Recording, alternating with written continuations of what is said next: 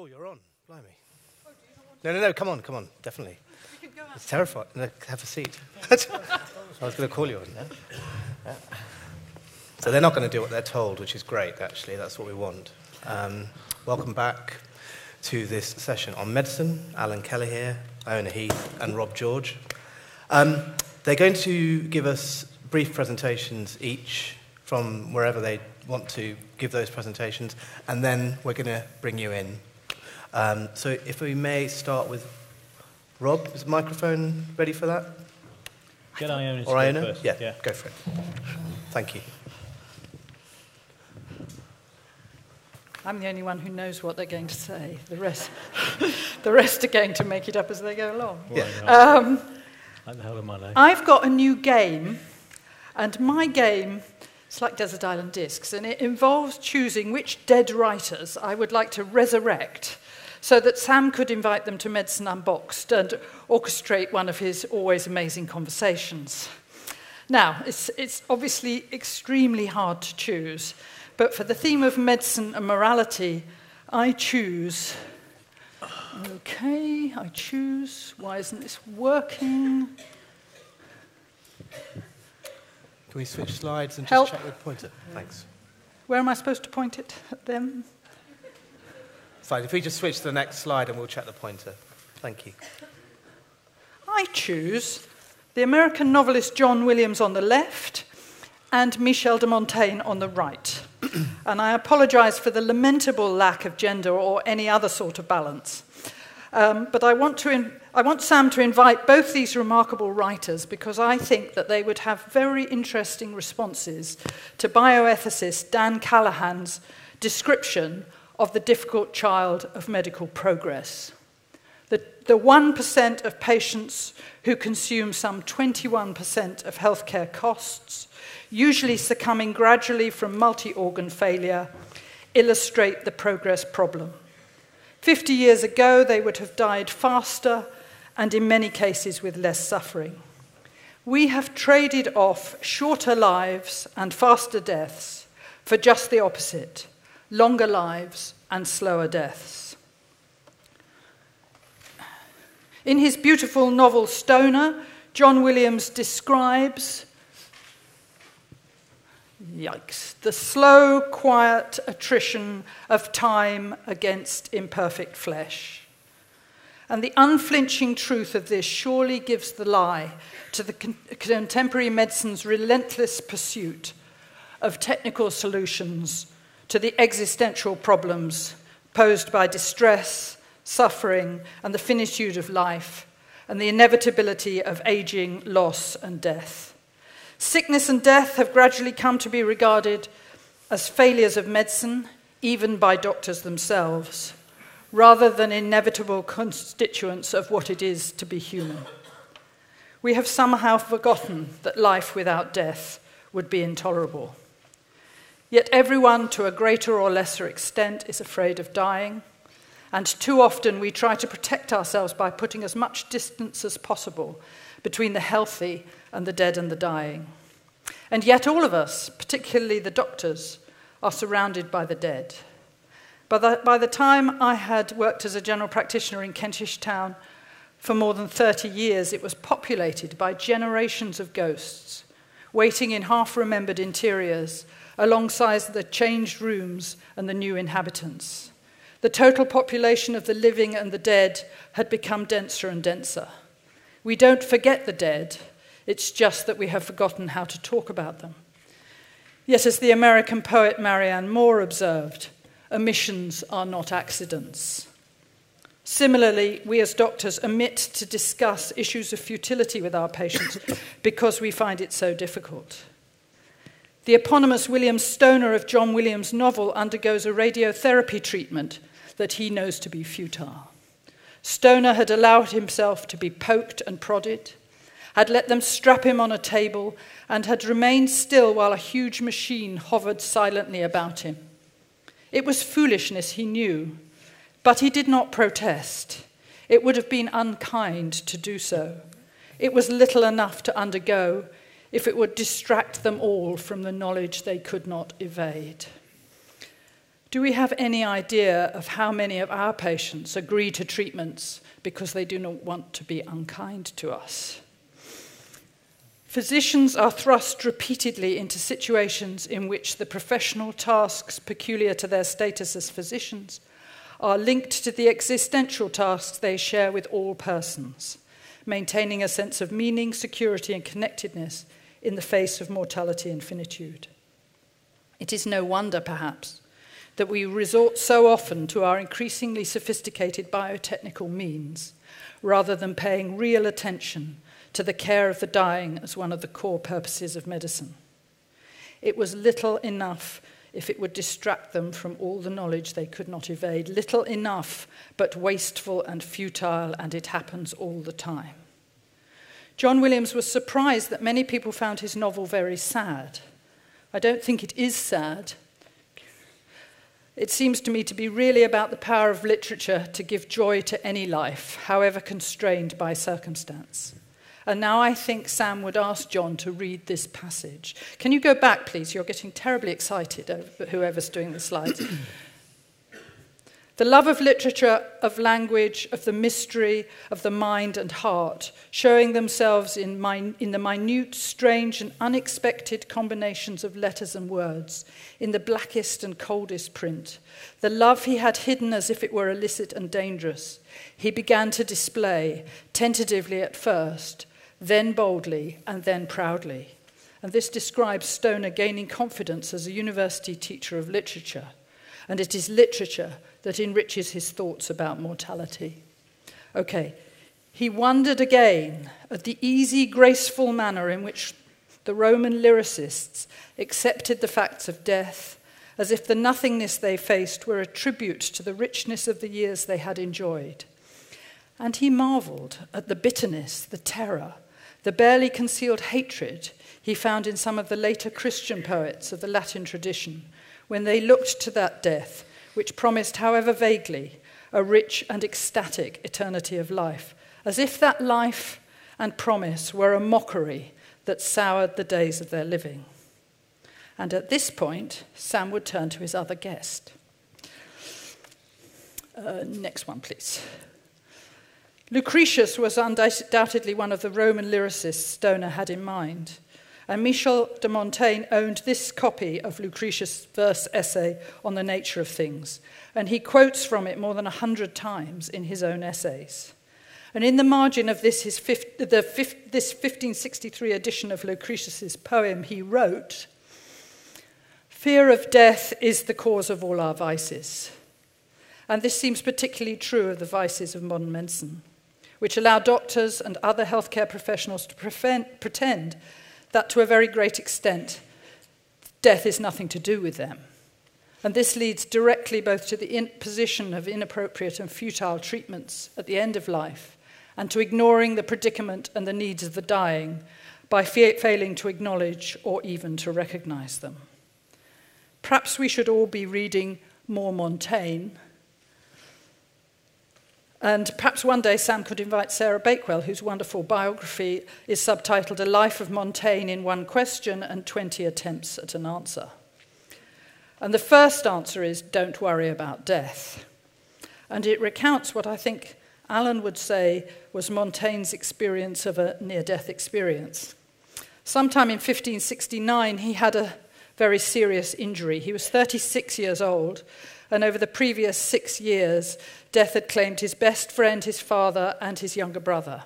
And he was thrown from his horse when another rider collided into the back of him at speed. We think motorways are dangerous. And he seemed to have suffered injuries to the head and chest. And he had to be carried home a considerable distance.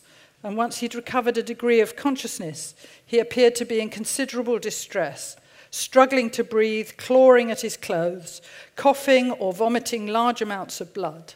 He was not expected to survive. And it was at that time, contemplated it in retrospect, that he made his surprising discovery.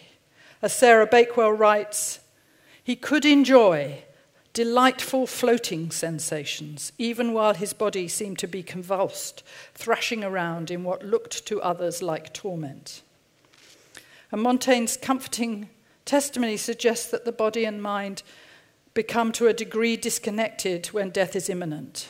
And like Montaigne, those who appear to be distressed may in fact be experiencing his delightful floating sensations. After he recovered, Montaigne himself wrote, "If you don't know how to die, don't worry. Nature will tell you what to do on the spot, fully and adequately. She will do this job perfectly for you. Don't bother your head about it." And it seems, like many of the people Allan talked about, that Montaigne never worried about death again. And perhaps we shouldn't all be quite so certain that death is going to be agonizing and distressing when we can never actually know. And perhaps we need to do more to pass on Montaigne's message to those facing death today. And of course, at this point, Sam would open the discussion to the audience, but he's not going to do that quite yet. Thank you very much.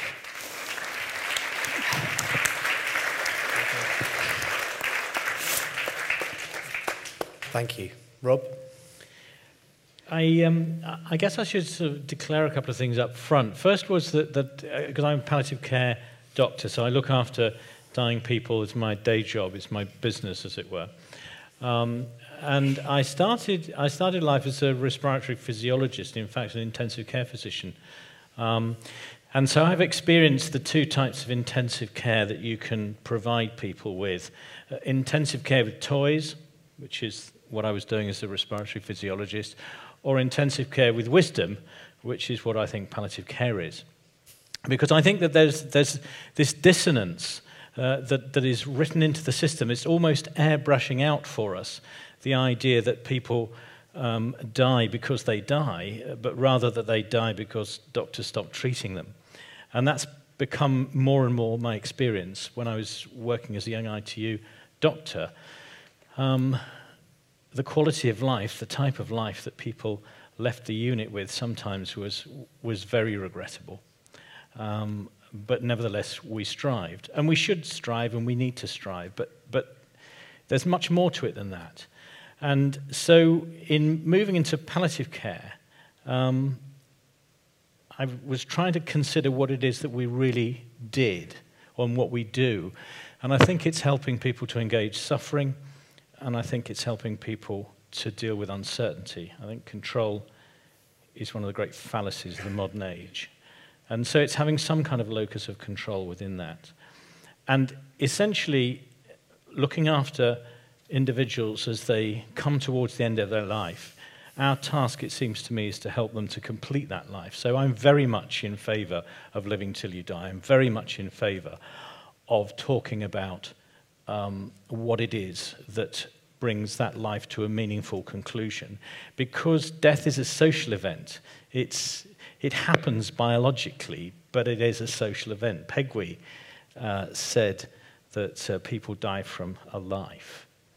And that's for sure. And the concern that I've got is to make sure that whatever we provide as clinicians does not get in the way of and impede that process.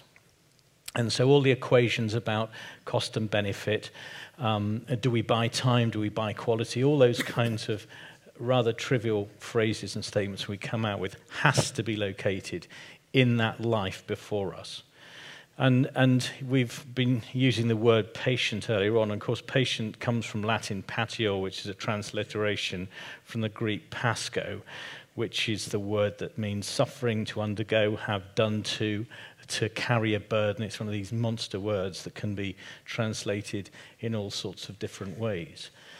Compassion, empathy, pathology even come from those kinds of terms. So at the heart of it, for me, the task, the challenge, is to create with somebody as much decision space so that the disease, the symptoms, the practical sides, the physical elements of suffering are out of the way as far as one can possibly do that, in order that they can then start to face the questions and deal with what was referred to earlier on this weekend as their unfinished business, what we might call their goodbyes, sorries, and thank yous. And I think that one of the other things that I've certainly discovered, I think, is that what appears to be going on with somebody is often very, very distant from what is really going on inside them. This idea that you don't know somebody until you get inside their skin and walk about a bit has got a lot of truth to it.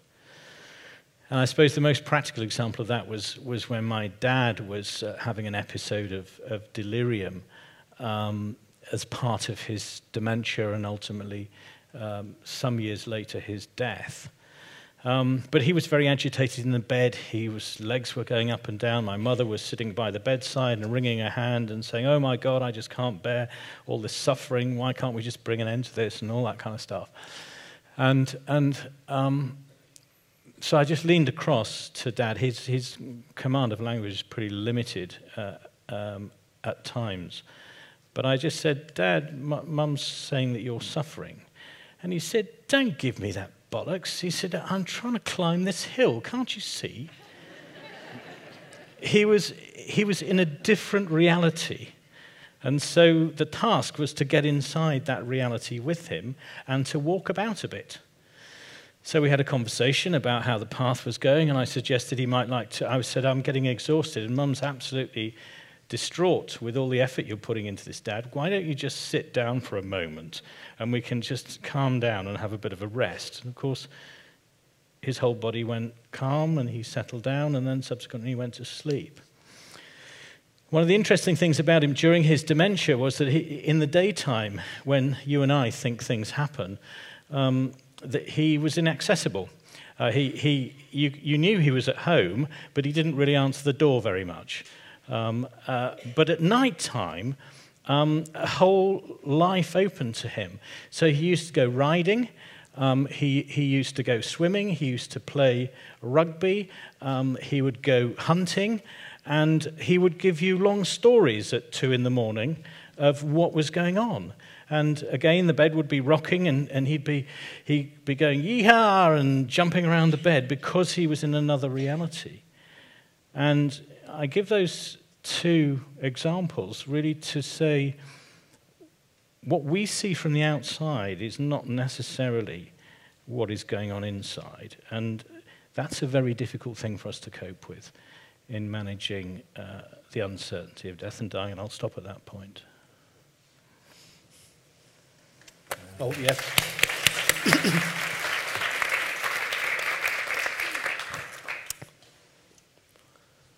Right. Can I stay here or should I go? Wherever you like. Oh, I'll stay here. So, as you all know, I'm a social science person, but I've spent a life in medicine, funnily enough, because I've chosen to examine the experience of dying from every angle that I can. And I started the first half of that trajectory by talking with people who are dying. And one of the things that became obvious very soon was a couple of things that Rob alluded to, which is the outside view of dying and the inside view of dying is often and mostly very different. And the second thing that I can say to you after 30 years of doing this work is that the bad things stick out in observers' minds more than the good things. So when I first started interviewing people with less than 6 months to live in a regional oncology unit in Australia, I would interview these people for a couple of hours.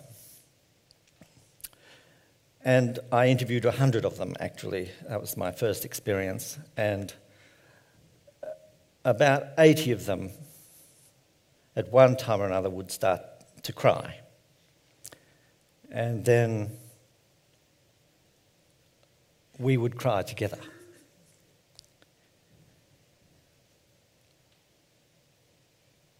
But that took 2 minutes, usually. And then if I was to do the American time motion thing, I would say that we probably, with that same group, laughed about 10 minutes. And then we probably had about 10 minutes of existential discussion, which was almost academic. It didn't matter what their backgrounds were. And then the rest was banality. Gardens, dogs, erections, breakfast. Donkeys. Sometimes donkeys. If I could find a fellow soul traveller, it was sometimes donkeys, yeah. And this, I remember being visited by actually some oncology registrars and saying, how are you holding up to this? And I said, I'm holding up to it pretty well because I think my experience is not your experience. Because people come to their oncologists and they come to their doctors with problems and with agendas. And the advantages of being a social science person in the world of medicine is that you're irrelevant and largely meaningless. And people, therefore, tell you anything, whatever they like. And it's a good place to be. So I've spent my life trying to bring balance and context to the understanding of dying. If I was to say one single thing that changed in the dying person's life, particularly if they're dying of an illness, it would be that they watch more television than they ever have. Now you try getting that published in Lancet. There was a stage in my career where I was doing maths teaching for a long time. So at La Trobe University in Australia, we had 1,000 students in first-year sociology. Now, there was no building that could cope with them, so we would stick them in a lecture theatre of 300 at a time, and we'd do it 4 times. This was a routine thing, and I did this for years until I fled that part of the world. And I met a young lecturer who was very, very keen. He was very dedicated, he loved students, he loved teaching. He did all the right things. He was an entertaining, clever young man. But I saw him one day in a staff room and he said, I love teaching, but I get complaints. The students complain about me. I said, really? You're such a flamboyant character. You love this stuff and you think out your teaching very carefully. You do a lot of preparation. I've seen you in action. You're terrific. He said, no. I've had 3 complaints, official complaints against me already this year. And I get a whole bunch of other people who have problems with what I'm saying or what I'm doing. And I said, look, don't worry about it. It's pretty normal. So you got 300 students. I got 300 students. So the worldwide prevalence of psychotic disorder or schizophrenia is 1%. Early onset is 18 to 25. So you've got 3 psychotics in that room, at least. Then you've got the affective disorders. These are people particularly who have mood problems. There's probably at least 30 of those in your room. And then there's the sociopathic disorders. Now, depending on the prevalence studies you read, that's between 5 and 10. So you've probably got 15 to 30 psychopaths there. That's not counting the kind of proportion of snotty-nosed middle-class children for whom the word no is like a poisoned dart.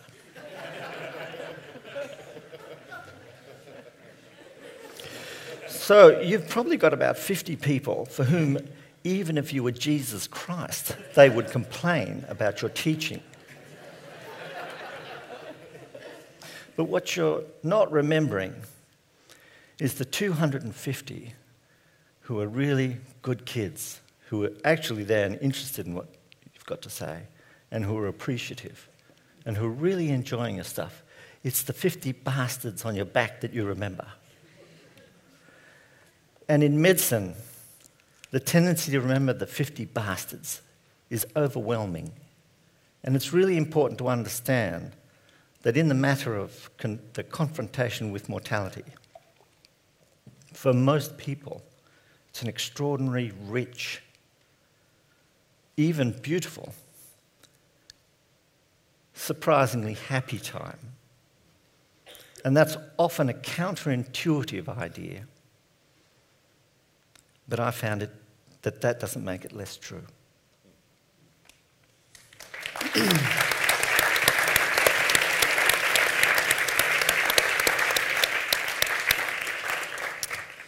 Can we have the house lights up, please? I think the three of you would accept, though, that medicine has to do one. I imagine we'd struggle to challenge the premise that there are some things we have to do, yep, to counter disease, to counter our weathering. The difficulty, or a difficulty, is where that tipping point rises, where we can, because we can all sit here comfortably and say, this is insane, we're doing futile things to people who are dying, etc., etc. It's how one makes that judgment. And all the time we can identify people, and other clinicians usually, and say, well, I'd never have done that. Yet we all are sort of somehow complicit in this, aren't we? As practitioners, as the public, as actual patients, potential patients. How do we get better at intervening, yet also tempering that? Do you want to start? I'm reading Katie Butler, Knocking at Heaven's Door. Have you read that one? She wrote a fantastic article in the New Yorker about the death of her parents, and how her father had a bad stroke, lost most of his language. They were both academics, I think, and then he got a hernia. And he had to have the hernia repaired, and the surgeon said he couldn't have the hernia repaired unless he had a pacemaker fitted. And she describes beautifully how her parents were having these discussions about how much suffering they were prepared to trade for more time with each other, but they were unaware that that was what they were talking about.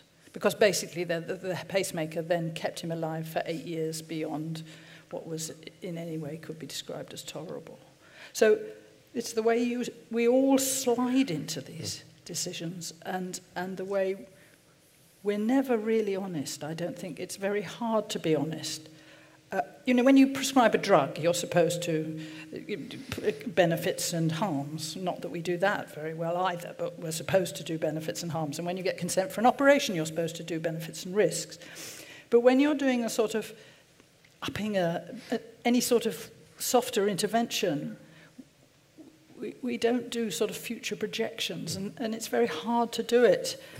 But my goodness, we need to get better at it somehow. And it demands an honesty, doesn't it? That's what you're saying, even honesty about the limits and the doubts. I mean, building on what I was saying earlier on about the task is to help someone complete a life and see them in their own setting and the meaning and context that brings, then that does change the dialogue fundamentally. So I would be really interested to know how many oncologists, when they're offering the latest poison with its median survival gain of 30% of 12.5 weeks, have broken the news that there will be at least 12 weeks cost in terms of hospitalization, outpatient appointments, feeling like death warmed up anyway, and you've only got a 1 in 3 chance of getting those 12 weeks back, and the aggregate benefit in terms of time is 0, because you've already spent the 12 weeks, and they were 12 weeks when you would have been better anyway. And one of the interesting things for me is asking a person who's coming to outpatients, how much does a half an hour with the doctor cost you in terms of time and energy? And on average, it costs 3 days. It's a day getting wound up. It's getting up at the crack of dawn because the ambulance comes 3 hours before you need to be there. You get there and there's a delay. Then you have to wait. You don't get home till 8 o'clock in the evening. And then if you're lucky, it's going to take you only a day to recover. That's before you've had the drug. And that's before you've been poisoned. So the equations that we go through with people are just daft because we don't locate them in the setting and in the life that's being led. Now, it may well be that that someone will go put up with anything in order to make the date of the graduation or the this or the that or the other.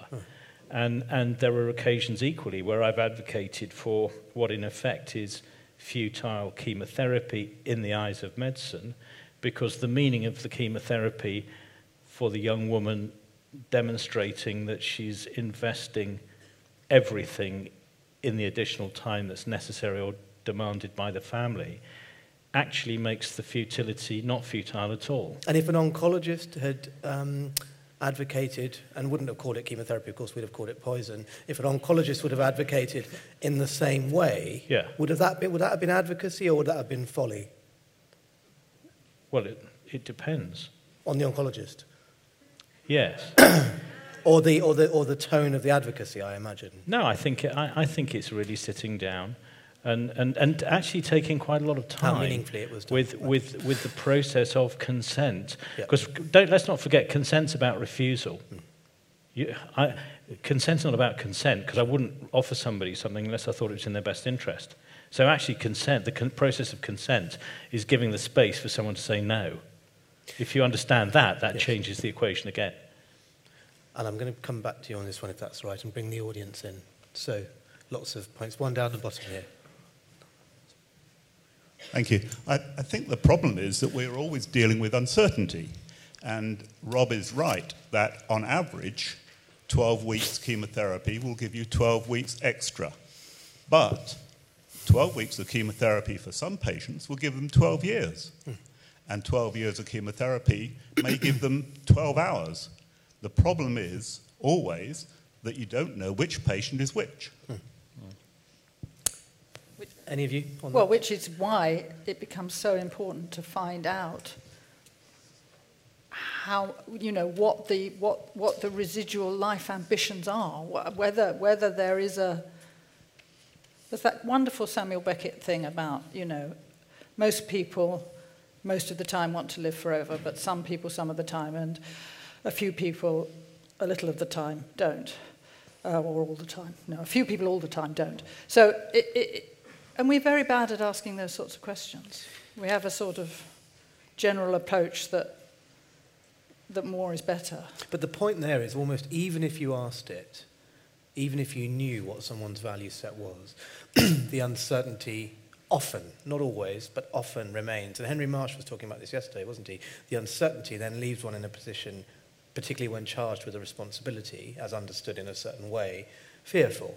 And therefore the default response is act, intervene, do something almost spinal to attempt to prolong life. But wasn't it interesting that what I took from Henry's talk yesterday was that youth was that fear sat with responsibility, and maturity was that you were willing to give the anxiety to the person that you were supposed to be looking after. In other words, you were entering into a proper relationship, which is that you are sharing the angst, you're sharing the concern and bringing one set of expertise that requires the other set of expertise to come out with a matrix that, all things considered, is probably going to be okay in terms of taking a risk. So, for example, if you're looking at an intervention, then saying, okay, so what, or should I travel on holiday? Should I go on holiday in 3 weeks' time, doc? Well, the questions to be asked are not what's your prognosis, but how comfortable do you feel with the uncertainty that if you go on holiday, you might end up in hospital in France or Tunisia or whatever, and it's going to be difficult to get you back. How important does the hospital, does the journey mean in the face of those kinds of issues?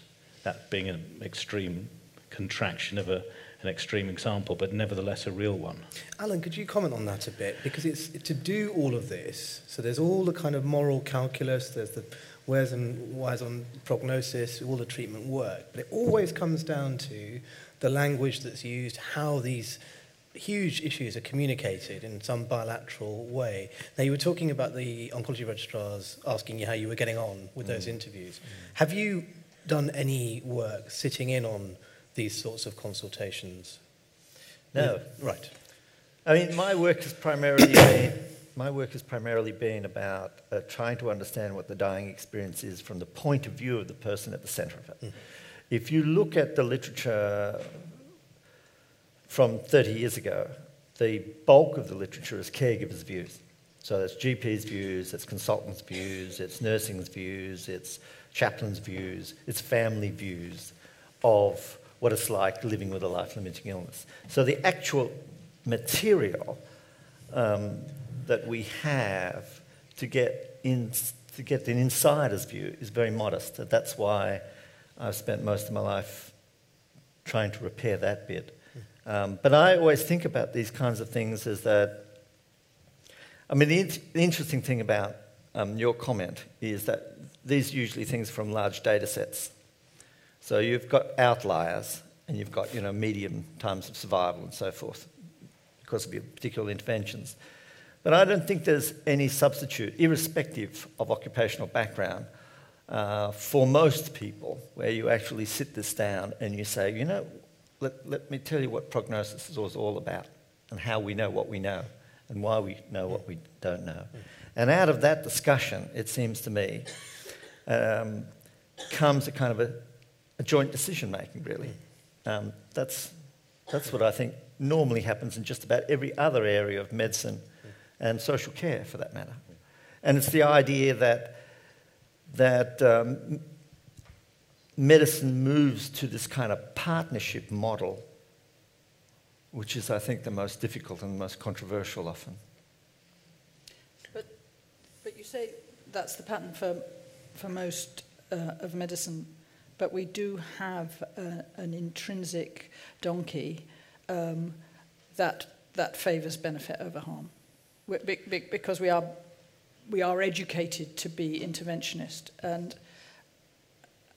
it's a big donkey. Are the wrong people having the conversations? Should it be the doctors who are favouring intervention in these? Just go with me on the imagination on this. So, must it be the doctors? In fact, ought we better to have some of these conversations? In fact, with clinical psychologists, palliative care, nursing colleagues, who will bring completely different paradigms and value sets to that encounter and care, and indeed means of communicating benefits and risk, where our inbuilt bias due to some of the fear. And forgive me, if specialists would sometimes involve family doctors who may have known them for 30 years, that would help. Yeah. I mean, I think that's a key issue, as who's the professional who's best placed. Yeah. And I think the default ought to be primary care, whether that's the GP or a community nurse or the person who has got that narrative knowledge. I mean, and I agree with that to a degree, and of course, we're all going to sort of end up retreating to our stereotypes here. But similarly, it's not infrequently the case where I will ring a patient's GP and say, look, what do you think the right thing to do here is? Or we've had a conversation. Yeah, but you're the Melvin Bragg of medicine. You're not normal, man. I know that. You're certainly not a normal oncologist. Just understand. I'm reminded of my lack of normality every morning at the breakfast table, believe me. But what's that? Not being normal? No, I'm not normal. And I'm not the only normal one. I think it's more, in fact, that the issue is, in fact, we often do this, don't we, where we say the primary care giver should be doing it, palliative care should be doing it, oncology shouldn't be doing it. Whereas, in fact, it doesn't tend to fall, I think, within the remits of specialties so much as certain types that we will identify. And you'll see this all the time when you go, they were brilliant. That junior doctor really got to grips with that individual, or that staff nurse did. Yeah. And it's how you harness, or what it is that those types have, I think. Because we're too easy. I mean, the Twitter feed saying this already, I can see it. GPs, hospital doctors, it isn't those boundaries, I think, are artifactual. It's the individuals that somehow engage meaningfully, authentically, empathically in those conversations. I wonder, I don't know. Next point. But whoever bothers to find out, that's it. Yes, whoever it is, yes. Who bothers to find out who the important person is? Yes, that's the key. Yes. At the back. It's just I think there's another dimension which makes it even more complex, in that for example, putting someone on bypass and doing cardiac surgery. I went to watch a woman have her aortic root replaced. She had Marfan syndrome and she was 23 weeks pregnant.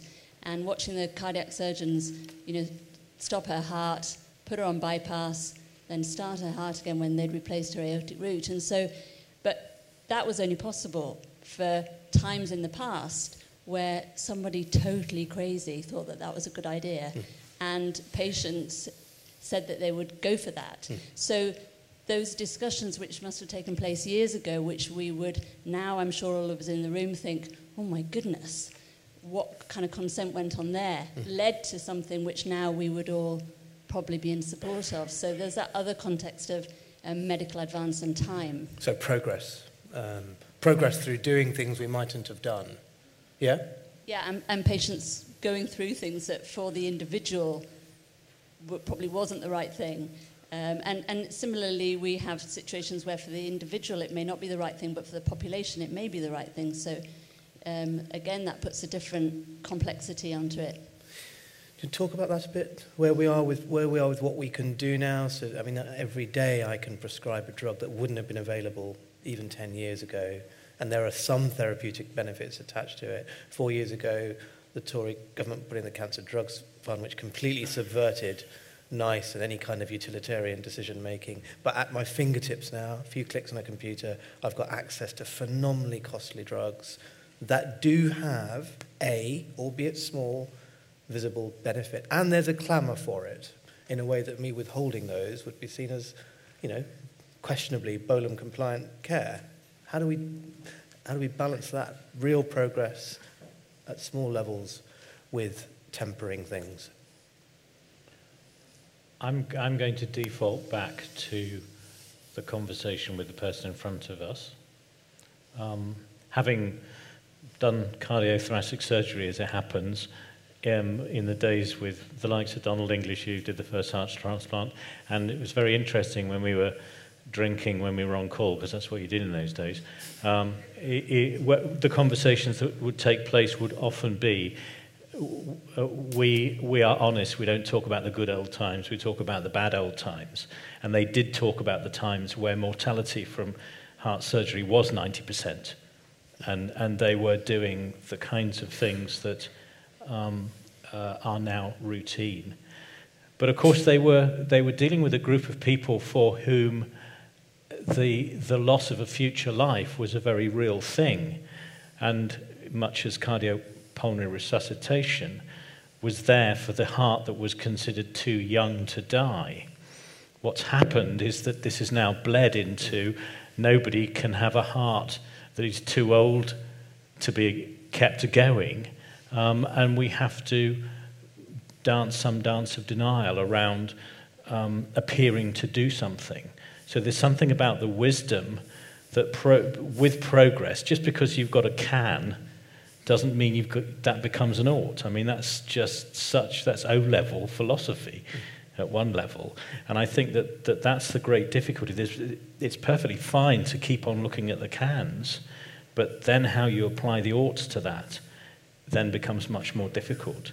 And fundamentally, all we can do is deal with the person before us and what that means for them, much as we heard earlier on this morning about ethics. Ethics is messy, it's practical, it's complex, and there is no such thing necessarily as a right answer, but there are parameters within which we can operate in relationship mutually to a benefit which is meaningful.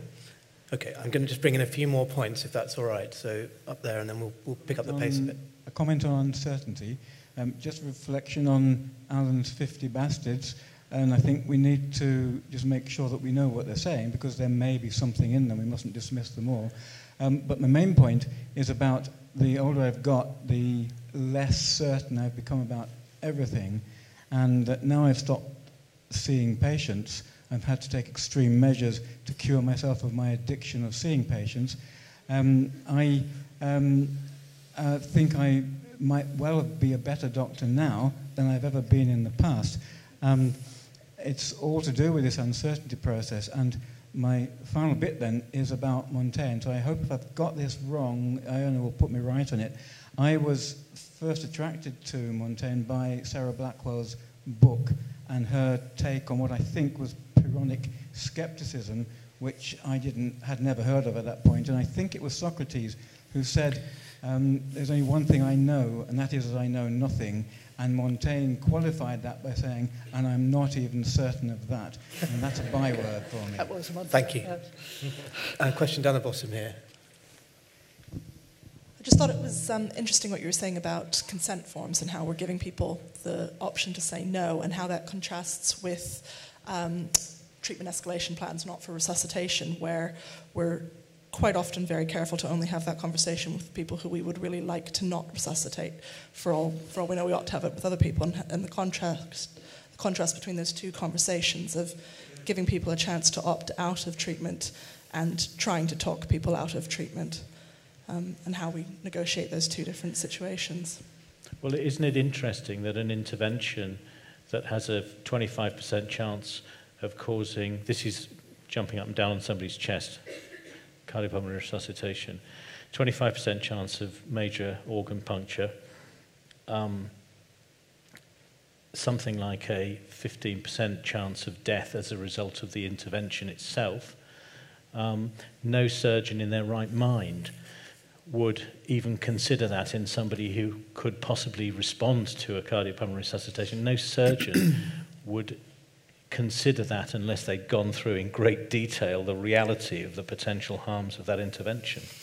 And I think you're completely right that the group with whom we should be having conversations about cardiopulmonary resuscitation are precisely those for whom there is a plausible likelihood, one, that they're going to have a cardiorespiratory arrest on the episode of care they're in, but two, that they've got a fighting chance of responding to an attempted resuscitation, and what kind of life would that lead to? This was the issue with Tony Nicholson, for example.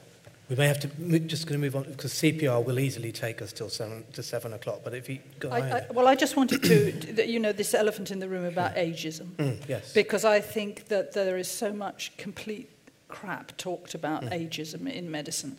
And to treat a 90-year-old differently from a 23-year-old, and the trouble is all the progress for 23-year-olds seeps into 90-year-olds because otherwise it's ageism.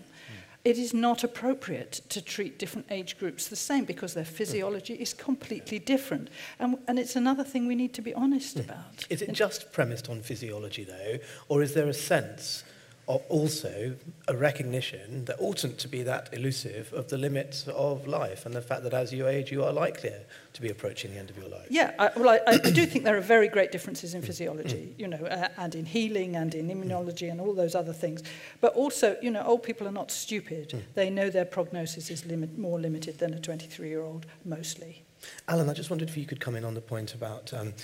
CPR is often the scenario that we're presented with. But if you're saying, in fact, that the suffering that we perceive in someone in the last days, weeks, months of life is different to the suffering they're experiencing, we're saying there's a separation there, then what about, in fact, what we're doing with palliative care, where our attention is focusing there on ameliorating a suffering that may not be quite what we're documenting it as?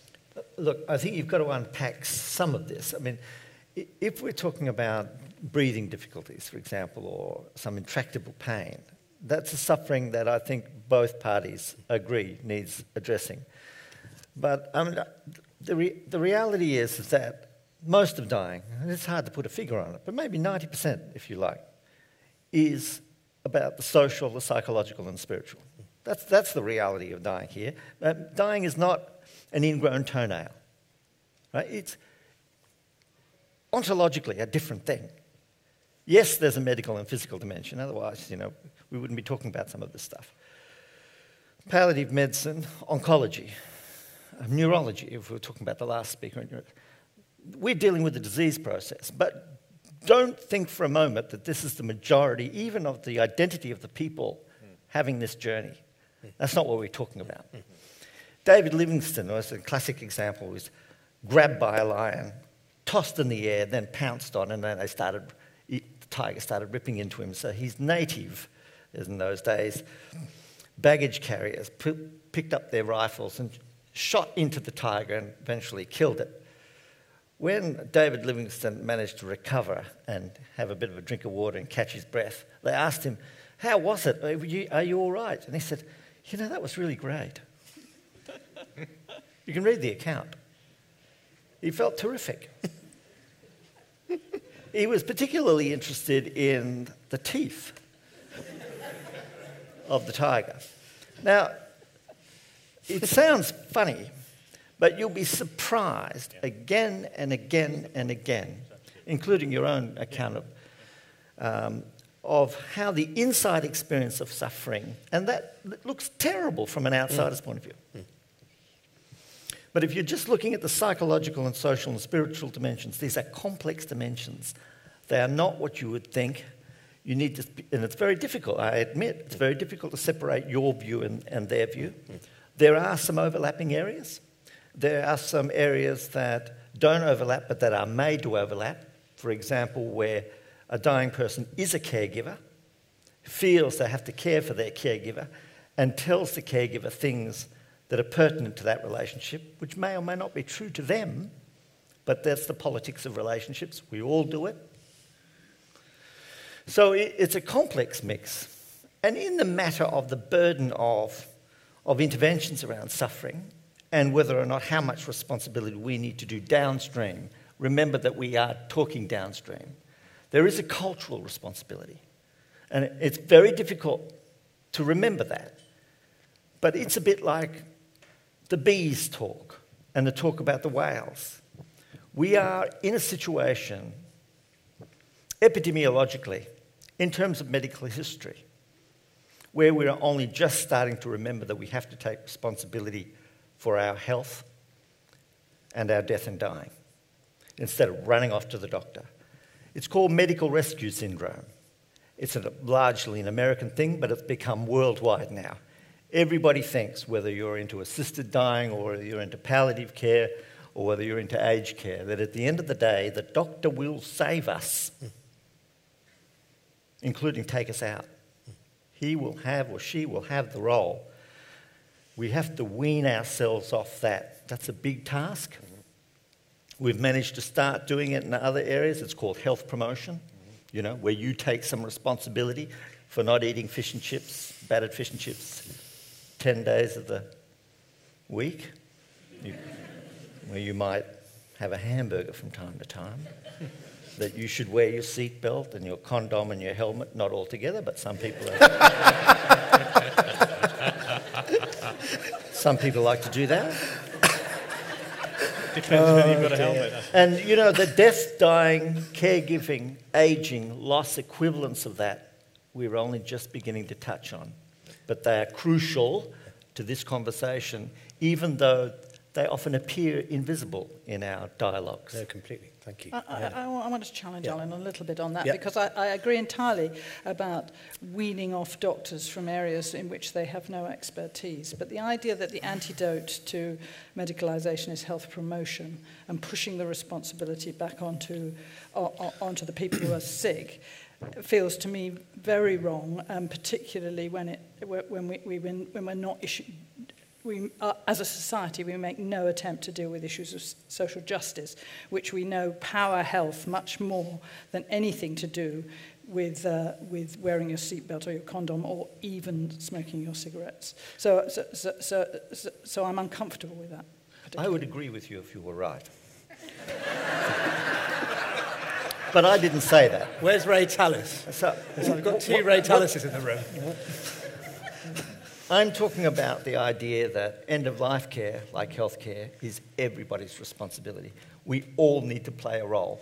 At the moment, the culture is, it's mainly all you guys. I'm absolutely with you there. It's the seatbelts and the condoms and the fish and chips. I mean, let's hear it for fish and chips.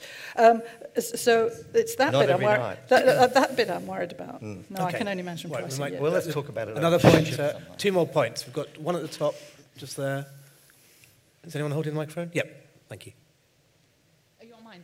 Thanks. Yeah, slightly playing devil's advocate here. It feels like when there's something that can be done to a knee or a heart or a head, then what you get is a really good technician.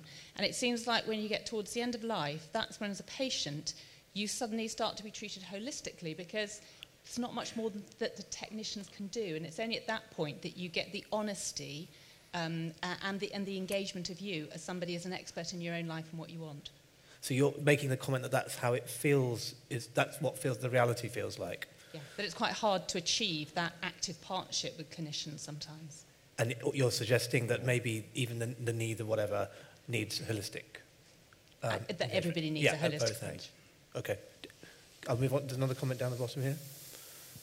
I'm a fellow poisoner, as you know well, Sam, and I'm feeling quite defensive, and I just wanted to highlight or note that point you made, Sam, about the clamour. I really don't think that it's the oncology world's fault, if you like, that people are receiving drugs that cost a lot and do very little. I think that societal clamour to get into our clinics, to have what's available, that we feel, as you rightly say, obliged to give with enormous pressure is by far the bigger issue. Do you want to say something on that, Rob? Well, I think that's totally fair, in that there is a dance of denial, and it does take two to dance. So we don't necessarily need to agree, but society certainly needs to grow up on this one, it seems to me, and then this has to be a public debate. And in that sense, it's an issue for all of us is completely right, and getting the balance and proportionality, and actually working out, the real complexity for that individual of what are the genuine benefits and harms and risks and hazards that are relevant to them. And sometimes, I have no doubt you've experienced this many times, Iona, is that sometimes the decisions people come to are really interesting and very surprising when you've laid the whole story out in front of them and benefit, and the decisions they come to. One of the paradoxes for us at the moment in palliative care is that all the early studies of early interventions of palliative care, and the original one was the small cell lung cancer study in the States. Early involvement of palliative care doesn't just mean that people feel better, their quality of life improves, but guys, they lived longer. There was actually a survival benefit, and I'm going to use the word survival advisedly. There was a survival benefit by getting us involved earlier in the team dynamics. It really worried me, though, when that's what the case was resting on. Yes. Because I thought, well, this is now we're in some kind of Alice in Wonderland conversation here about get us in early, we can make you live longer. The other, I mean, but the point, I'm just demonstrating the complexity of the problem. The clamour's interesting though, because there's a huge ambivalence out here, in here, all of us, worrying about the end of life, Liverpool care pathway, asking for more control over time of death, assisted suicide, being really worried about CPR being withheld, being really worried about futile attempts at CPR, the Cancer Drugs Fund. And so all that ambivalence, and John Humphreys states it very nicely most mornings, it's very hard to then work out what actual set of values society want to inhabit. And we haven't even got to social justice yet in their view, in the shape of medicine that we aspire to. And it's, it materializes too late at the bedside, at the couch, on the ward. OECD countries, 80% of the world's healthcare resources, 20% of less than 10% of the world's disability life adjusted years. So it's completely disproportionate. There's no justice in the. We're going to lead. This will lead. Did I hear something? No, sorry. Did I hear something I should have heard? No. Oh dear. Right. We're going to have to move on to the next session, which will lead on really well for this. I want to thank our panel enormously. Rob George, Iona Heath, Allan, Kellehear. Thank you.